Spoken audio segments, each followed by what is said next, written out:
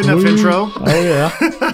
Welcome to the Crossroads Podcast from Iowa Baptist Church. I'm Travis, here with Ethan Jago to discuss and answer difficult questions that young adults face concerning the Christian life. Ethan, how are you doing today, man? Good, man. Just excited to be jamming out with you. I think I get more enjoyment out of just jamming some music before we record these than anything else. I could see that. I could totally see that. But so I listened to our last podcast and I realized I was hitting the table a lot with my hand. And you can hear like this thump, thump, thump. I'm like, what in the world is that? I'm like, oh, shoot. I kept hitting the table with my hand as we were recording that last podcast. This is a disclaimer for everybody out there. If you hear a thump during the podcast, it's because one of us has hit the table with our hand. Hey, it's not always. I do it too. Yeah, I was going to say, it's not always just me. You've done it a few times. Nope, I do it. But yeah, a lot of positive feedback from this last one. I actually had requests for us to do another one in the future on a Bible passage. So I think that maybe something like me and you will do from time to time is we'll just pick another portion of scripture and just kind of unpack it. And that sounds like fun. It was cool. Some people were like, dude, we literally just studied that in our discipleship group. And it's cool. So we had our first Crossroads of the semester back last night. It was awesome. Nice. We had a great night. We just started our study in Philippians when we went through Philippians 1 through 6. And we talked about the spirit of persistence in Christian living and how God in verse 6 began a good work in us and he will see it through to completion. And so it's not us having to maintain something. It's God who is doing this in our lives constant and throughout.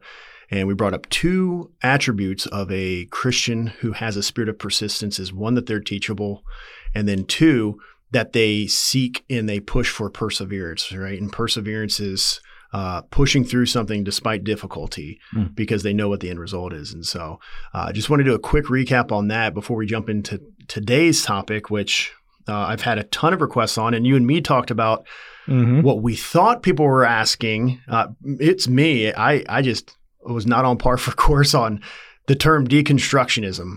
And me and you took this from the literary standpoint of the philosophical movement that started back in the 18th century, I think. And what people were actually asking is like people who are deconstructing their faith. Yes. And so that's what Travis and I are going to be talking about today. And you're seeing more and more of that too. I know you and I both have talked about the podcast Rise and Fall of Mars Hill. Yeah.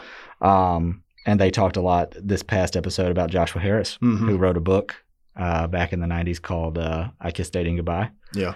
I read that book when it first surfaced. My pastor back then actually had several copies in his office that he actually walked through with a couple of young guys.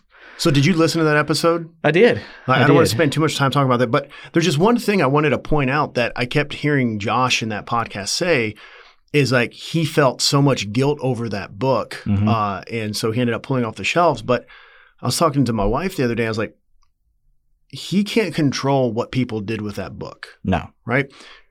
He took some liberties in which he probably shouldn't have in talking about it. But I mean, his intentionality in writing that book, regardless of exactly what it was to help keep people pure, right? Which I don't think that's wrong, but I don't think he should be feeling that kind of guilt over how people are taking that. You know what I mean? Yeah. Would you agree with that? Or I would. There was a part in there where he talks about how young he was when he wrote the book. Yeah.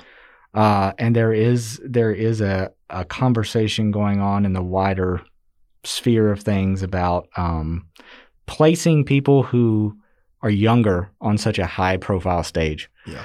And he did. He got placed on a high profile stage. I mean, to be that young, to not have like a really, really strong theological training background, and then to write a book and have it hit the bestseller list and have it be so widely used, and pastors who had been around for, who had been preaching for 30, 40 years, all of a sudden are like, oh yeah, we're going to take this resource and use it, without even really thinking through the theological implications of that. Like, I could see where he would feel a little guilty about that. I could understand that perspective. Yeah. Yeah. So going off of that, I mean, that answers what we have 1 Timothy chapter 3 about in the qualifications for overseers. And one section of that is in 1 Timothy 3 verse 5, verse 6. He must not be a recent convert, or he may be puffed up with conceit and fall into the condemnation of the devil. I think that also can apply to a young individual as well. But here's the thing that I also picked up on is he, from a personality standpoint, he was consistently being guided and directed by Yes. influential people in his life, in which he was a performer, where if I do this, it'll make them happy. I mean, he had his parents, and then he had C.J. Mahaney, and then even in seminary when he went to Regent, he had that filmmaker. So he always had like this strong personality in his life, in which he was always kind of going off of what they were saying he should do or what they were saying he should believe. And so he never made that switch from this is the faith of my fathers or this is the faith of my family to this is my faith that I believe. Right. And I think that's what modern deconstructionism is really about. It's not necessarily like, oh, I'm going to break down my faith and then walk away from Christianity. It's more of I'm going to take everything that I've learned over the years from preachers, from teachers, from Sunday school, and I'm really going to sit down with it and block by block deconstruct it and make sure that what I've been taught, what I've taken in, and what I have been told is the truth is actually the truth that I believe. And that's not a bad place to be. No, I mean, and that's what we encourage. This is why we started this podcast, Travis, is people asking these questions relevant to faith, apologetics, theology, life, is you are supposed to call out questions and thoughts and not just blindly accept that. I mean, faith seeks understanding. And if we are to be good Bereans, we need to be researching and searching the scriptures. But I think that's the biggest qualifier, is where are you spending the time? So let's jump into this. So I want to start. So before we jump into the deconstructionism, I want to go back a little bit to what led up to this. There's a lot of different things, but from my experience, what I have seen and how I've seen this play out, I want to say that this began back into the emergent church movement. I've got a couple of quotes here that I've pulled up from liberal progressive Christianity and kind of what led to the emergent church movement. So this is typically what you'll hear when you hear of people having like a pragmatic approach to the gospel, and they'll say Christianity will make your life better and make you better at life. That is incorrect, right? And we can unpack that here in a little bit. The progressive message in many churches features the it works pragmatism over and above it's true. And that sadly happens right now, currently in a lot of churches. We see churches pushing out this works and it's a means to an end, and that is more important than this is true. And so you see a lot of the content of messages and sermons and books, especially books right now, being, hey, this works, do this. If you do this, if you put A in, you will receive B. And what we see is that this mindset is what really kind of led into the emergent church movement. So the emergent church movement, or the emergent movement, it started in the 20th century, the late 20th century and into the 21st century. And I was living in Spokane, Washington when this was just exploding in 2007, because this was also when Mars Hill was in its heyday. And I remember we were adopting a lot of Mark Driscoll books and studies and stuff like that, because we were only a few hours away from Seattle, which is where his church was. Now in this, the whole purpose of the emergent movement is they were seeking to reshape how to do church in a postmodern culture. And often it was just challenging the traditional Christian understanding of faith and what we do as practice. Now, this is coming off of the hills of modernism, in which basically modernism is we can know everything. This was in the 18th and 19th century. And then in postmodernism, it basically flips that around and says, well, we can't really know everything, or we can't truly arrive at truth. And that's what relativism, man, just like exploded onto the scene. Well, that's true for you, but that's your truth. That's not true for me. And a lot of that stuff happened. Now, a lot of times what you'll see within an emergent movement or postmodern, all the same thing, like emergent, postmodern, it kind of all falls under the same umbrella, is people trying to see or find the lost message or even a secret message of Jesus. I mean, you've got movies that have come out with that. You've got other theories coming out about this stuff too. That's like, this has never been seen before. And we're finding this newer, deeper way of experiencing Jesus.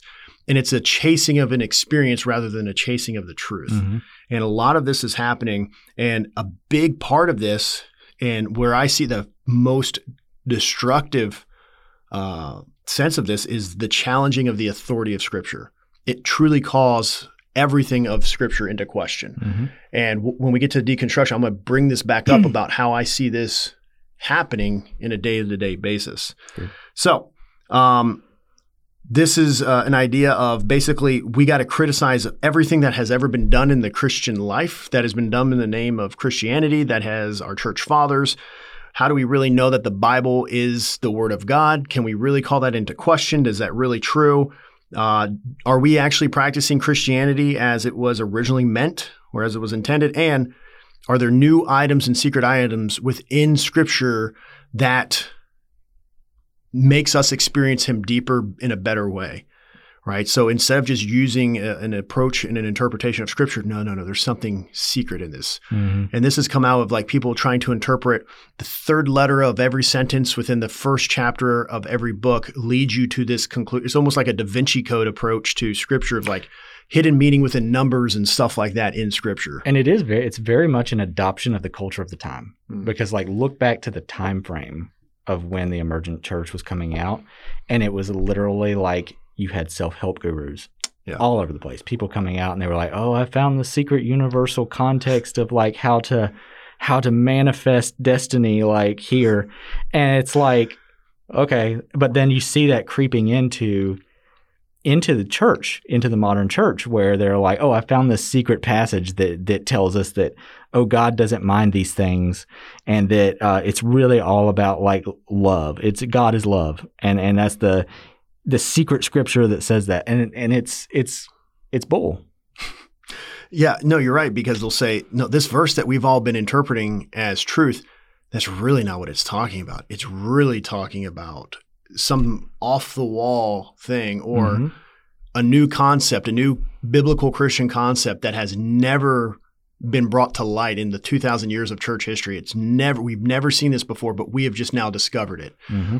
That's what all of this is. That's what the emergent church movement was, which is in a postmodern culture, which I believe we've moved slightly out of a postmodern culture, and we're in this just pure relativistic culture where there is no right or wrong. We don't know anything, but we can know things, and it's very arbitrary. So I've got some quotes here from some individuals that are a part of the founding movement of what I believe has led to the deconstructionist movement, which if you look at a lot of the individuals that's been walking away from the faith lately, Carl Lentz, we also have Josh Harris, we have other individuals.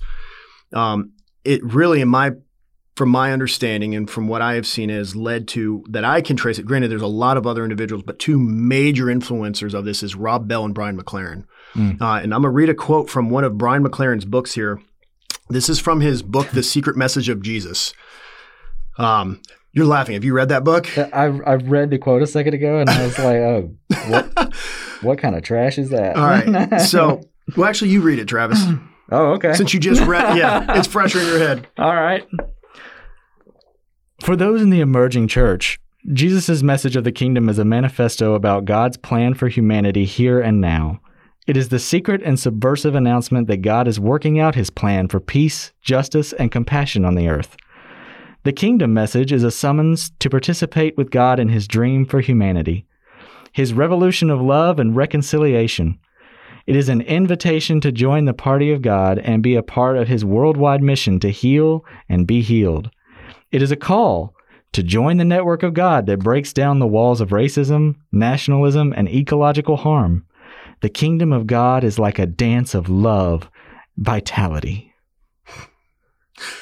Wow. I love the sarcasm that you're just dripping from that. So it's that's hot garbage, man. we honestly, we could probably spend the rest of this podcast picking this apart, but the only thing that I can use to refute this is scripture. And I'm reading this out of Matthew chapter 10, verse 34 to 35, which completely stands in complete rejection of this statement here.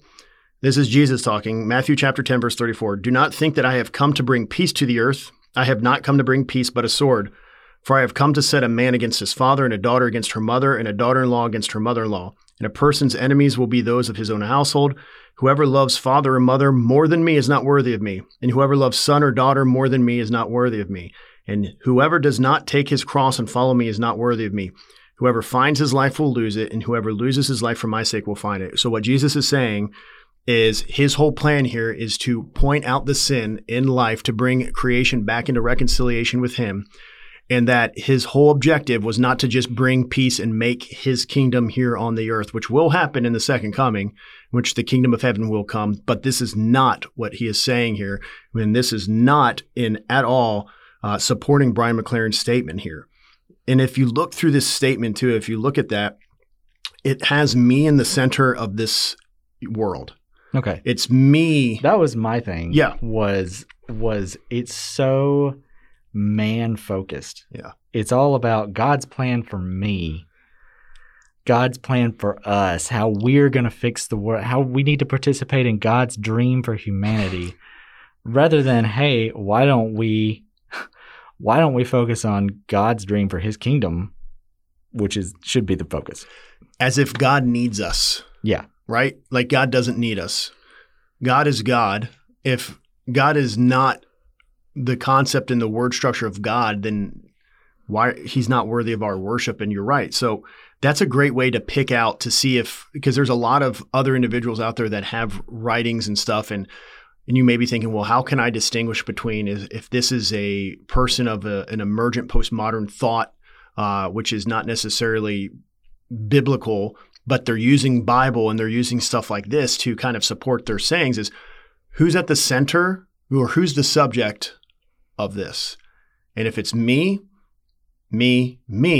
and not God-centered, then you have a me-centered theology and not a God-centered focus, right? And so that's a big problem here. So as we continue on, I'm going to read a couple other quotes here. So that one was from Brian McLaren.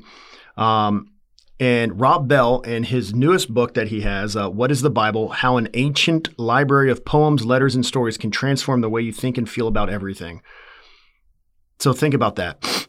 He's breaking down the Bible as being the authoritative word of God to being just a library of poems, letters, and stories that can help you transform your life. Oh, wait a minute. Transform the way who thinks and feels, the way you think and feel. So who's at the center of this? Just within the title, me. Yeah. Right. Going for exactly what you said. And here's what he kind of like, just to sum it up, is he says that religion has hijacked the Bible, isolating it from many potential readers. And what he is saying with that is that when Christians talk authoritatively and they talk black and white out of Scripture, such as this is a sin, this person will not enter the kingdom of heaven, you're isolating people out from the content of the gospel. And so what he's doing and what Rob Bell did was he lowered the standard of the gospel to meet the culture instead of raising the culture to meet the standard of the gospel, right? That's what he did. And here's just another thing to attest to this emergent postmodern movement. Brian McLaren, here's another statement from him. I don't think we've got the gospel right yet. I don't think the liberals have it right, but I don't think we have it right either. None of us have arrived at orthodoxy. Just think about that, man. Like this, for 2,000 years, we still don't have the gospel right. That's why, Travis and I, we push for let's be clear in our terms. Let's define our terms. What are you defining as you don't think we've got the gospel right? Is that what Jesus did? Yeah. How have we not gotten that right? The gospel is the gospel. I don't know exactly how you can get that right. No, you're wrong. Yeah. How are you getting that wrong? Jesus. Do you want me to interpret the gospel for people? Where is this going? You know what I mean? Again, go off of the post-emergent thought. Think about, or postmodern thought. Think about that. If the Bible, right, is not necessarily, because I don't really believe that the Bible is the inspired word of God. It's probably just written by a bunch of guys. Can I really trust that what they said is true? Mm-hmm.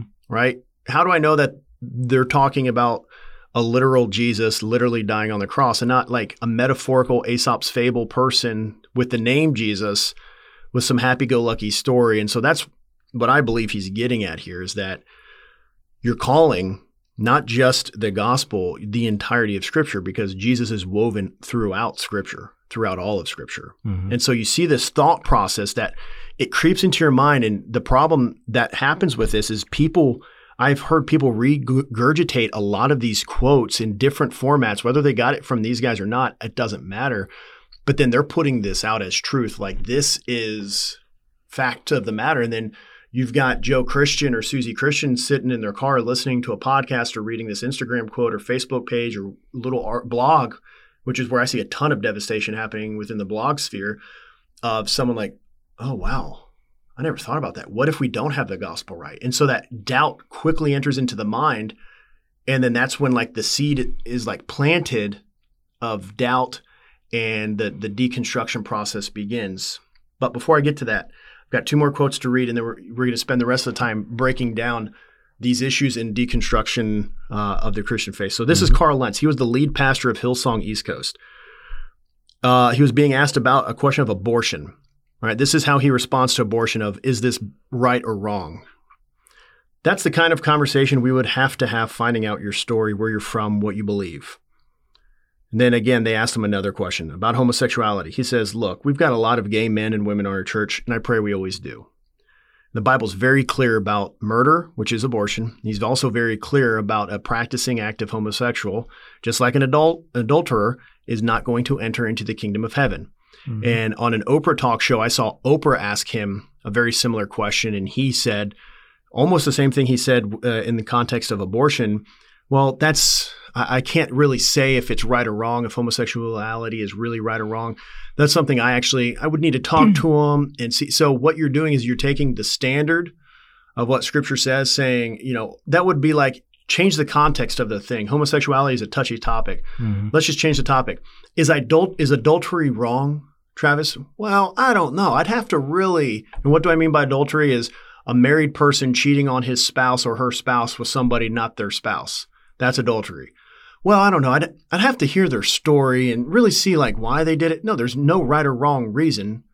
Or no right reason. Adultery is wrong, just like murder.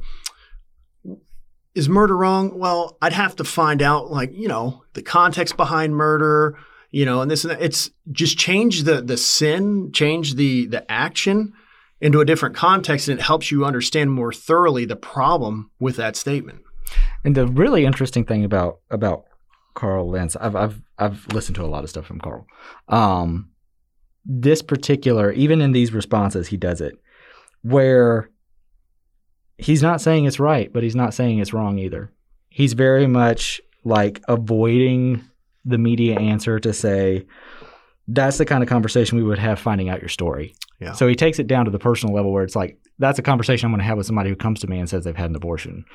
And the same way with the homosexuality thing, doesn't say it's right, doesn't say it's wrong. He just says, hey, there's a lot of people out in the pews who are homosexuals, and I hope that continues. And it's one of those things where it's like, but what is the right path there? Do you call that out in a nationwide media and say, hey, everybody who does this is wrong? Or do you take it down to the personal level? Yeah, I mean, as a pastor, yes, you are called to do that. Yeah. And he failed that mandate. Yep. Right? As a Christian, I believe you are called to point out and call out sin. Yep. Now, let me just quickly caveat this. If you're a homosexual and you're going to church, that's okay. But once you receive Christ, you should be walking away from that sin, because that's a lifestyle of sin, just like a lifestyle of adultery and anything else. And that's the kind of thing he needed to say there. Correct. Yeah. Exactly. Yeah. Definitely. Last quote here before we actually jump into just discussing and really breaking down the deconstructionist thought processes. We've actually talked about him earlier today. Mm-hmm. Joshua Harris, I Kiss Dating Goodbye. He explained this on Instagram. By all the measurements that I have for defining a Christian, I am not a Christian. Many people tell me that there's a different way to practice faith, and I want to remain open to this, but I'm not there now. So listen to that last sentence and tell me what you guys think of when you hear this.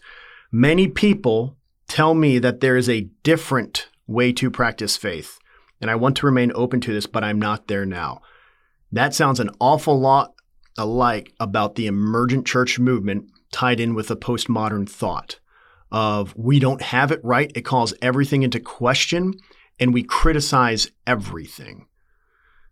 Think about, let's just take someone that was raised in the South, right? Let's just say someone who was raised in the Bible Belt area, all right? When you think about that, the Christian culture at the time of the 80s, 90s, and the 2000s was very heavily cultural Christianity, right? You went to church on Sundays. You could probably go to church on Wednesdays because your parents drug you there, and you had fun. You had social interactions. You met some people, friends from school. It was kind of like a social gathering and stuff like that. And then you just had to sit there and you'd have to bear with the pastor, or bear with the youth pastor for 20, 30 minutes, but then you knew you're going to play a game, you knew you're going to have candy, whatever else, right? Football. So you have all of this. Yeah. Flag football, event, lock-in, whatever. Yep.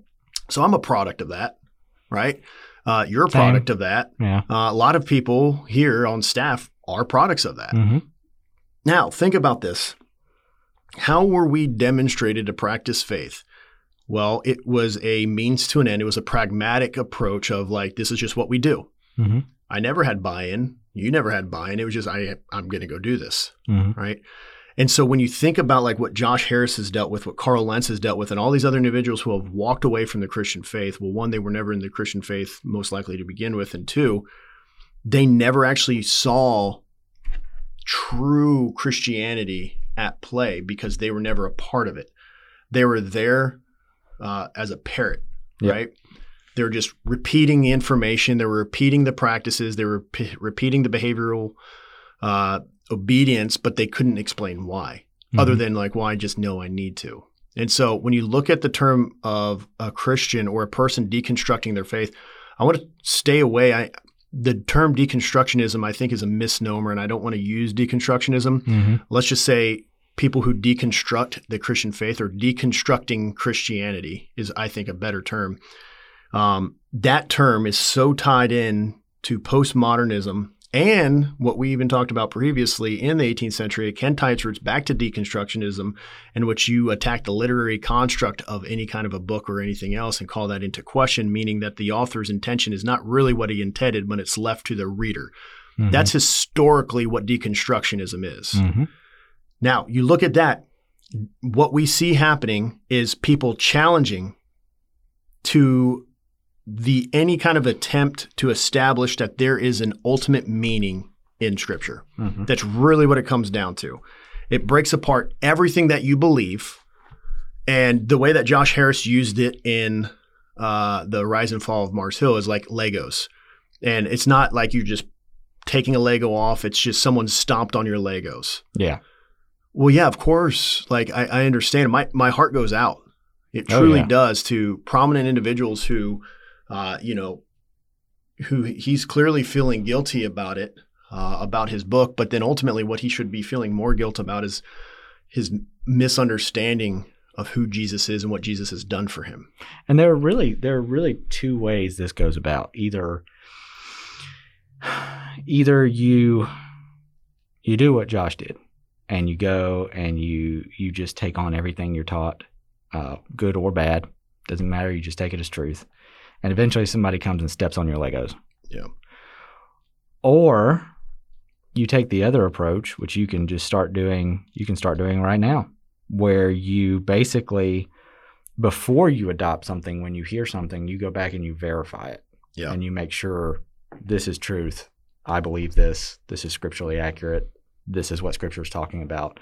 And I think that builds a more firm foundation spiritually for you than just accepting everything and building basically a castle of sand that somebody's going to come along and stop on. Well, you're exactly right, Travis. I mean, Jesus gave that analogy of, are you building it on the sinking sand, or are you building this on a firm foundation, right? The rock and the sand.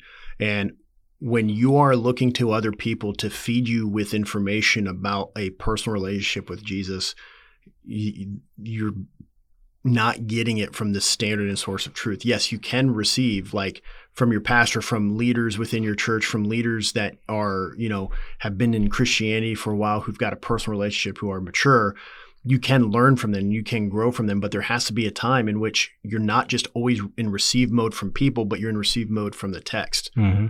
But if you don't believe that the Scripture is authoritative, then you're never going to want to go to the text in the first place. Oh, yeah. And so we're getting the cart before the horse. If I can't first off accept that the Bible is true, that the Bible provides what I need for teaching, for reproof, for correction, and for guidance, then of course everything I'm going to come in contact with is going to fall apart. But you nailed it on the head. It's, where was your starting point in your Christian journey?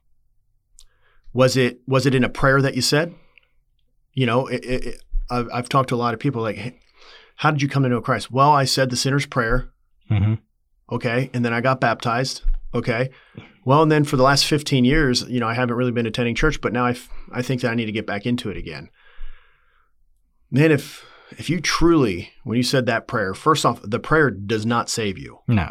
The prayer is just an outward manifestation of you openly confessing to either your family or whomever's listening that you are affirming what is in your heart. Yeah. That's it. So if you are hiding behind, well, I said these words from the sinner's prayer and yeah, I meant it. There's a difference between meaning it and believing it. Mm-hmm. Yeah, I meant to say it. Well, of course you meant to say it. Otherwise you wouldn't have vocalized it. But do you actually believe that to be true? You actually, when you say that, do you like, yes, I am affirming that this is an actuality that has occurred in my life. And there's a nexus point on the timeline of your life where belief becomes true to you, where Scripture becomes reality, and that is that moment. Yeah. But that's not something you can necessarily physically nail down. Like, this was my moment. I said this prayer, and like, this is the moment I was saved. Like, that's something that happens in the timeline of your life somewhere, but you know when it's happened. Yeah. You know what I mean? Yeah. And, as you get older, you may not be able to pinpoint I can't tell you the exact date, but I know it was in December of 2006 that I accepted Christ. And some people can and do know, it was on like October the 12th at 6 a.m., dude, that's awesome. Like, that's so cool. But don't hide behind a prayer that you said and then also getting baptized. I talked to a young adult last night. He said, Ethan, it's so great to be here in church. I got saved a month ago. And I was like, oh, dude, that's awesome. And I was like, well, dude, the next step is baptism. He said, well, I got saved and baptized as a kid. I was like, yeah, but that wasn't true salvation. That wasn't a salvific time and event. Therefore, that baptism meant nothing. Yeah. He's like, oh, you're right. I do need to get baptized again. I was like, yeah, that first baptism was nothing. And I know so many people, myself included, that was in that category of I said the sinner's prayer and I got baptized. And now as you move on, you realize, holy smokes, that wasn't real. This is real now.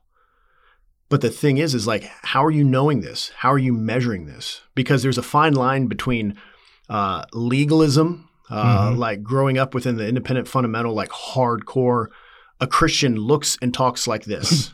They dress like this, they wear this, they say this, all of this other checks in the boxes, and then the pendulum swings the other way into a progressive, liberal, postmodern thought of like, you really don't have to do anything about this. You can kind of like live and let live, kind of a hedonistic viewpoint here. But if I have nothing to ground that pendulum, you will just be constantly having, that back and forth thing. Well, we have Scripture. And if Scripture is my standard and I'm trying to deconstruct what I believe, I use Scripture to deconstruct that. Yeah. Because like you said earlier, I 100% agree with you, Travis. There is times in which we do need to question, why do I believe this? Yeah. Why do I adhere to this? But instead of me going to, well, let's see what so-and-so says, or I want to hear a thought from Joe Rogan about this and that. It's like, let me see what Scripture says. And see, that's the key is the subtle transfer of authority. Ooh. It's the subtle transfer of authority from Scripture and what Jesus says being our sphere of this is truth. It's that subtle transfer of authority to saying, oh, instead of looking like Jesus, I need to look like this guy on the stage. How does that happen? How does that subtle transfer happen? Let's call it, instead of subtle transfer, let's call it what Hebrews 2 says, a drift. Yeah. Yeah. How does that happen? Quietly? Yeah. Like it happens quietly in your mind, I think, where somebody says truth for long enough that you look at them and you're like, oh, okay, everything they spout out of their mouth now is truth. I don't need this anymore. I don't need this book anymore. That guy says truth all the time. I'm just going to believe that without going back and double verifying and checking and saying, hey, what he just said, even though like 90% of it is truth, this 1% thing doesn't align. And so now you've transferred authority from Scripture and what Jesus says to what this guy says on the stage, or what this guy says in his podcast, or what this guy says over here. Dude. And we as human beings, our minds are designed not on our minds, like our culture has helped frame our minds into a person of prominence or a person of, for lack of better terms, a celebrity style person. Oh, dude, it's the need for a king, right? It's an Old Testament thing. It's we need a king. No, you don't. I'm your king. God's your king. No, we need a king. We need a person because all the other nations have a person. We need a person that we can look at who's real on a stage. And then that becomes your thing. Dude, beautiful. Dude, absolutely, Travis. You're absolutely right, man. It's exactly what it is. It's the Saul principle. It's making a king out of Saul. Oh, he's the tallest person here. Let's make him king. You're exactly right. Yeah. I mean, this goes back to Ecclesiastes. There's nothing new under the sun. I mean, that's all that we're doing. Mm-hmm. We're going back to this Old Testament way of thinking of like, I've got scripture. Well, I can't see Jesus. I don't, sometimes I don't feel his presence. Therefore, he's not there. So I need to go set my focus on this guy or this girl. And they're my standard. Difficult thing is it's inherent, right? Like you do it. You don't think about it. It's not like a conscious decision you're making. It's something you have to keep a constant eye on to be like, am I doing this? Hey, did I go back and double check what he said? Did I go back and did I take my pastor's sermon from this Sunday and did I go back and break it down in my Sunday night study and be like, hey, like, yeah, all these points are verified. I think that's the better term for it. It's not deconstruction, it's verification. Yeah. It's verifying what somebody's teaching you about Scripture against Scripture to make sure that it aligns with the heart of Scripture. Dude, as you're saying this, I'm pulling up Scripture here because I like that. It's verification, but often we're not verifying it. Yeah. Because it requires work. Yeah. It requires us to put in some time. Now, I've got two verses as you were talking, they popped into my head. In Acts chapter 17, we talked about measuring everything that we hear from anybody with Scripture. And in Acts chapter 17, I think this is awesome. This is when Paul and Silas are in Berea. They got ran out. This is after Paul was in Mars Hill preaching, right, in Athens. The real Mars Hill, not the church Mars Hill.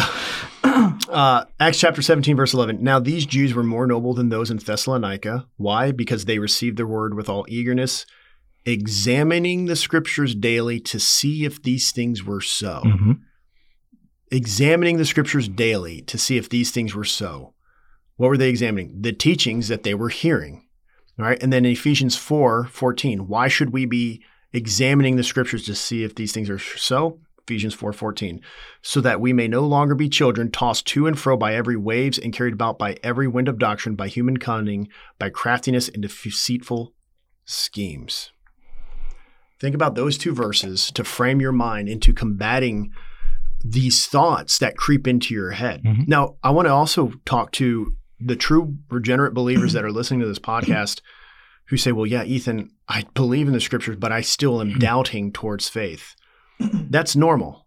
Doubting towards your faith I think is a normal practice that occurs from time to time. And so when that happens, what you need to do is, what I like to do is I sit or I write or I read, what is it that I know to be true? And how is it that I know that that is true? Mm-hmm. So if it is in regards to my salvation, how do I know that I have come into Christ? Well, and I can look through these different verses. There's no longer no condemnation. I am made alive in Christ. I can start looking through these. Okay, this is what happens. And then I can compare and contrast that. Okay, if I wasn't in Christ, what would I be doing? Well, Romans 1 and 2 really give me a beautiful explanation is that I'm futile in my thinking. I do not pursue the things of God. I don't desire the things of God because it's silliness to me or I have hardened my heart towards it. But if I'm questioning myself and I'm truly doing an inward reflection, I see that, well, no, why else would I be caring about my relationship with God if I wasn't in God in the first place? Because if I'm not in God in the first place, then I wouldn't even care, right? And so when you are deconstructing your belief, I would say deconstruct it in a way in which, is there something inside of me that I believe that I can't back with Scripture? Or is this just my opinion? Mm-hmm. And I talked about this last night, is there's often times in which we as individuals, you and me can talk in two realms, the emotional realm or the intellectual realm. And sometimes we tend to lean a little more on the emotional realm and less on the intellectual, or more on the intellectual and less on the emotional. Mm-hmm. But we've got to find like this happy medium between the emotional and the intellectual, in which as we're talking and having meaningful conversations, we can have opposing viewpoints and we can have arrive at different ideas or different interpretations or applications But the problem comes into line if you and me have a disagreement on, let's just say, a passage of Scripture. In my opinion, whoever's right is saying, well, Travis, I believe that this is the case because I just saw this in my life and I feel that this is true. And you go, well, Ethan, if you actually look at Acts chapter 6 and you see this kind of tells you why that is wrong. Yeah. Who's now using a source of truth and who's using opinions? Travis is using the source of truth. I'm using opinions because you're taking this back to Scripture, which is the standard and source of truth. I'm taking this back to my feelings. And let's face it, dude, we get odd feelings that are just not true, right? Doubt, depression, anxiety, fear. And where does that come from? It does not come from the Scriptures. No. It's when you're in your own head. It's when you're in emotions. And you said this earlier, it's when you are at the center of everything in your universe. And the number one example of this, the number one person that I know who uses the Scripture to back up what they say is God himself. Jesus in the New Testament constantly refers to Scripture. And God himself in the Old Testament constantly refers back to the things he said. If God himself is constantly saying, refer to the tool as a verification for what I'm saying being truth, then it would be stupid and arrogant not to. Dude, you're spitting fire right now, Travis. You're absolutely right. Jesus, as you know, as it's been written, as it's been said, he's referring back to the Old Testament. He's referring back to, if we are supposed to follow and model the example of Christ and be holy as he is holy, then that falls within the lines of that. I think sometimes, too, we get confused about the end goal being a faith without doubt. Huh.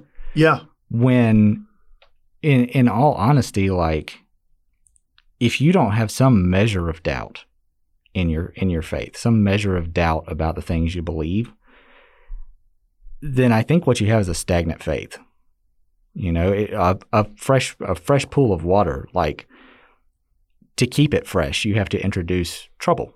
There has to be trouble. You have to trouble the water somehow, either moving water, fresh water, rain, something. But if water just sits and it's still and it's calm all the time, you get mosquitoes. The water stagnates. It gets bacteria. It gets all kinds of sickness to it. And I think faith is the same way. I think if you're not in some way stretching yourself in a way that produces some measure of doubt or some measure of something that needs to be overcome, then you're not really stretching your faith. You're just sitting still and you're stagnant. And the human beings are designed to want to overcome adversity and hard difficulties because it gives you a sense of ownership. I mean, look at sports, look at working out, look at any extracurricular activity. It requires some work and it requires failures and it requires you to work at something and you progress slightly. Or if you're like me, you don't really progress at all at certain sports that you try, no matter how hard you try, but you're working at it. It's a working out of your faith. Yeah. And if there's times in which you're like, no, I think I've got it, that's dangerous. Yeah. And if someone brings or introduces something to you, you shouldn't blindly accept or reject it. What you should do is be like a good Berean and search the Scriptures and then see what it says and verify, like you said. But at the same time, I need not be closed off to hearing an opposing view. I need to be challenged. I mean, that's part of education is hearing an opposing viewpoint and being challenged, because I believe when you are challenged, specifically as it relates to the Christian faith, and you work that out in Scripture, you've accomplished a gigantic milestone in which I've worked through this section of my Christian walk in which I'm no longer questioning, is this right or is this right? Was creation done in a literal 24-hour day or was creation done over a large period of time? No, I've worked that out and I've landed at this and I can support this with Scripture. I can move on now. Yeah. And it's good from time to time too, though, just to bounce check that off of people you trust. But that's really what we're saying here to do. And when you look at the deconstructionist movement, it's the unverification movement is that, I think this is kind of what you were calling it, right? Or a lack of, because you're just saying it's like they're not verifying anything. Right. They're staying in their own head. They're staying in what they feel. They're staying in what they think. And there's no standard to which they can measure and be like, okay, yeah, that's okay. Because here's my thing is so Josh Harris in that interview was like, maybe I will come back. Maybe I will. Well, if someone is speaking the gospel to him and someone is witnessing it with him, absolutely. Yeah. But if he's just left to his own devices and he's not into Scripture, he's not going to. No. Because he's going to be in this cyclical trap within his own head of feelings and emotions, and the Scripture, which is black and white and just this is the way things are. There's never going to be that time in which that hammer comes out and says, no, you're going back and forth about this. Bible is very clear in saying that is wrong and this is what you must do. And you need to nail that down according to Scripture. Exactly. So when we see people walking away from the faith, and it's like every other week now, some new celebrity or someone prominent figure, if you're hurt over that, your identity or your source of truth was wrapped up in that individual. Yeah. Or if you see someone post something, like, it's disappointing at times. But again, if you're just devastated, like, oh my word, how could they? My faith is not in man. Yeah. My faith is in God. And don't ever just accept because of a prominence, because of a follower, because of a title, that what they say is absolute truth. Yeah. If they're speaking and it's just riddled with Scripture and it's just flowing of Scripture, absolutely, then I can be accepting that. Yeah. But again, though, like you said, I still want to cross-compare that. Like, that seems a bit off, because what I see happening too is, like you said, dude, it's that small drift of what word did you use? Not drift. Transfer of authority? Yes. The transfer of authority. Thank you. I was going to say, it starts with a T. What tends to happen is you may be hearing from a pastor, you may be hearing from a teacher or someone, 90% true, 10%, I'm not sure. But what I've seen happen is that percentage scale goes from 10% false, slowly starts to trickle over 20, 30, 40, 50, 60, 70. And now you're getting 90% false information and you're getting 10% truth. And so they'll introduce a truth concept using Scripture, and then immediately it will move into false teaching. Yeah. The best case example, and I actually have the video clip on my phone. I'll actually play it if it will pick up. Yeah. And then we'll kind of close out after this. I think I've shown this to you. I think too, like, I don't want to confuse, like, you shouldn't like distrust all your leaders. No. You know, there's an old adage that's like a teamwork adage that's trust but verify. Yeah. And that's really what it comes down to is, trust. Yeah, sure. If you're plugged into a church and you've been there for a while, trust what your pastor's saying, but verify. Trust what your teacher's saying, but verify. Trust what your disciple person is saying. I guess that would be a discipler. Trust what your discipler is saying, but verify. No, I'm glad you said that, because that's not what we're purporting, because that is what a deconstructionist would be pushing, is like, you cannot trust the leadership of the church. The system is broken. There's no way that they're biblical. It's been so muddied up by man. That's not what I'm saying. Here's what I am saying is, like, yes, has church done everything right? No. Right? Mm-hmm. Do churches fail from time to time? Yes, because man is, still sinful and everything else. But the biggest thing that we need to focus on is, I can't control what I can't control, right? That's something that has been something that I've been learning a lot lately, is I can only affect control over what is in my direct sphere of influence. And I have to trust the church that they're being led by God, being filled by the Holy Spirit. And I'm not trying to call in, question every single thing that he's saying. I'm like, oh, he said this, this, and this. Right. No, if you're in the Scriptures, you know what the Scriptures say, and you're tracking, but then all of a sudden something pops out. Well, maybe I want to look at that. And you may not have anything that pops out. Yeah. But if you hear something like this from the stage,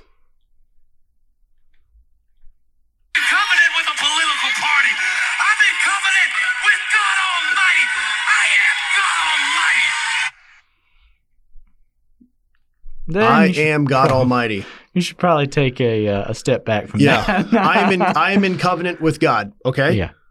I am a part of God Almighty. I am God Almighty. And I listened to the whole entire sermon because I saw this clip being used. I'm like, I want to give him context. Even though I don't want to, but I want to get the context. And I listened to it, and it's referring to Jacob. And I'm like, no, he is legitimately referring that it's that whole little g demigod kind of concept. But I hope this brings some clarity. Yeah. I think we definitely took it more of the track that people were wanting than I think so. Than the philosophical deconstructionism movement that occurred. But if you guys have more questions about this in particular, or what I think would be cool too, Travis, without doing this in like a slandering kind of meaning intentionality, is if there is someone that you listen to all the time. Now, I don't want you to go out on some witch hunt, but if there's someone that you listen to all the time and you're not sure, man, I can't tell, because there's a lot of times in which it's very sneaky. Yes. It's so it's the 1% thing. You know what I mean? It's the like 90% of this is right. And then there's this little 10% that's just questionable. That's how it starts. Yeah. And me and Travis and I want to help through that. And maybe even on one of these episodes too, if there is one that is just circulating around, we can play little clips and break down on why this is or is not good. The last thing I'll leave us with is like another little thing here is, I don't want to grind this axe. Maybe I do. No, we'll talk about that later. But hopefully this brings some clarity. This helps explain kind of what deconstruction or deconstructing the Christian faith is. And hopefully this challenges you to seek the scriptures, to be a good Berean, so you're not tossed to and fro by every wind of doctrine. Yeah. And I would say too, if you ask a question about something you've heard, it would be helpful to let us know why that feels true to you. Like what's resonating with you that makes you want to believe that, so that we can kind of look at that too, because that's an important piece of it. That's a very important piece of it. Absolutely. You know? Yeah. So very cool. Well, thanks so much for listening to the Crossroads podcast. Crossroads is the premier young adult ministry in the city of Pensacola, and you can find out more at Olive Baptist/Young Adults. You can also DM your questions, like the ones we were talking about, to the Crossroads Instagram at Crossroads at Olive. And we hope to see you there and to see you next time for the Crossroads podcast.